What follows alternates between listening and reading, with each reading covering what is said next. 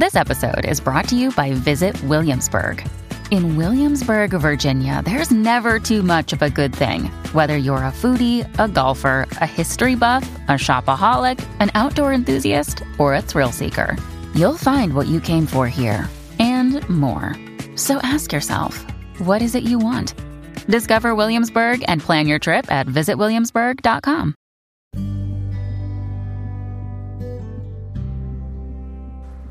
Hey there, welcome to The Tints. I'm your host, Scott Fellman, and it's time for another foray into the world of aquariums from that slightly different perspective that we're so well known for.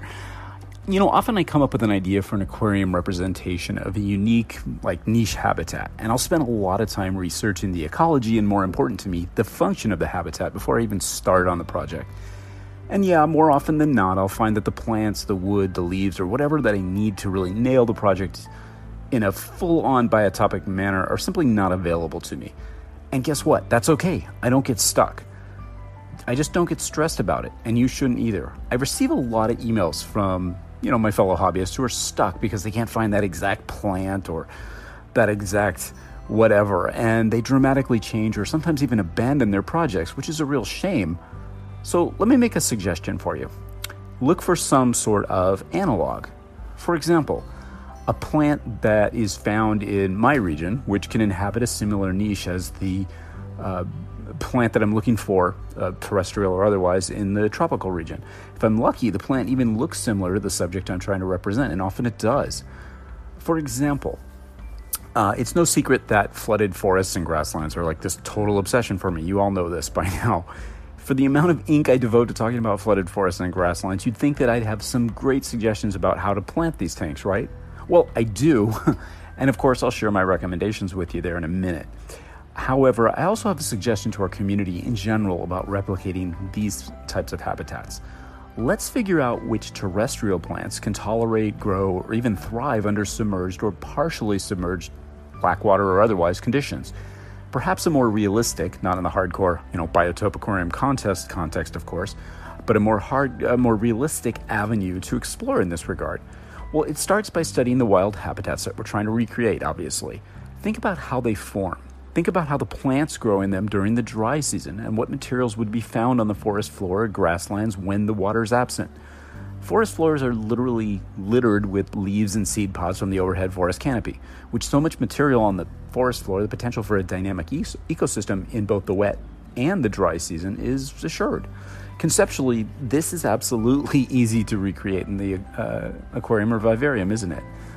You can create a remarkably faithful representation of these environments by simply working backwards, thinking about what the forest floors are like when they're dry, what lives there, how the materials accumulate, what materials are found, and most important, perhaps, what trees do they come from? I've got one tree for you to research, actually. The dominant terrestrial plant in most South American flooded forests is a species called Eugenia inundata. Now, don't think I'm not well underway in my somewhat futile efforts to see if we can secure, fallen leaves of this plant, but it's very difficult to get some of this material out of Brazil, as we'll talk about later. But surely, if we can't find specimens of this plant, we can certainly find some similar plants to use in its place.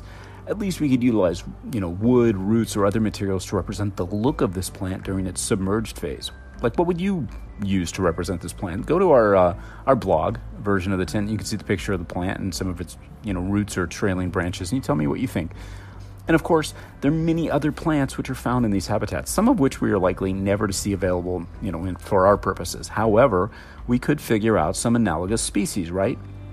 If you look at some of these pictures that we put out online, spend a little time studying beyond just the first glance and kind of get out of your own headspace for a moment. Like, what species do we find in these flooded forests? Well, you'll find species that you've probably never heard of: Ariaretea setigera, Socratia exoriza, Morachella aculeata palms, just to name a few. Now, I say hit Google hard, learn about these things, find out what related species you can source or what species are similar that grow in your neck of the woods. Like so many things from the Amazon, it's not easy, read that damn near impossible, to secure, botanical materials from this region. So the proverbial "don't hold your breath waiting for this" comes to mind.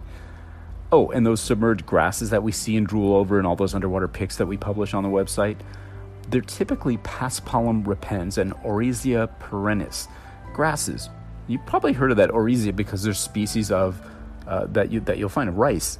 And there's Paspalum is a common genus of grasses found all over the world. Repens is probably a species you're not likely to run by here in North America or in Europe, but it is possible you might find some seeds of it. I managed to. But Paspalum in general, they're all fairly similar, I dare say. And we do have access to some of the species like sedges and other riparian or semi-aquatic bog plants from genera that are found in these regions, like Papyrus, which is the genus Cyperus, Acorus, which we've talked about many times, and again, Oryzis. I don't know if I say that right. It's Orzzyas, Oryzis. It's a tongue twister. I don't know if I'm saying it right. You'll have to look it up.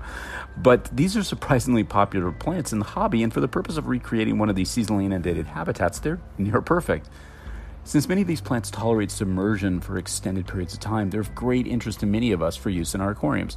Perhaps most interesting to me is the area below the water, where the roots, the fallen leaves, and the shoots of plants like Cyperus are found in abundance, and they all kind of converge. A real dramatic and inspiring area to replicate in the aquarium, I think. It's one thing to simply plant some in an aquarium. Very cool.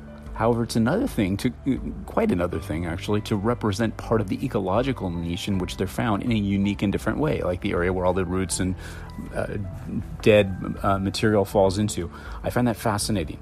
So sure, you can keep these plants in these submerged or partially submerged environments. Part of what interests me is that these are generally really hardy plants, and I'm not known for my plant growing skills, so that's a good thing.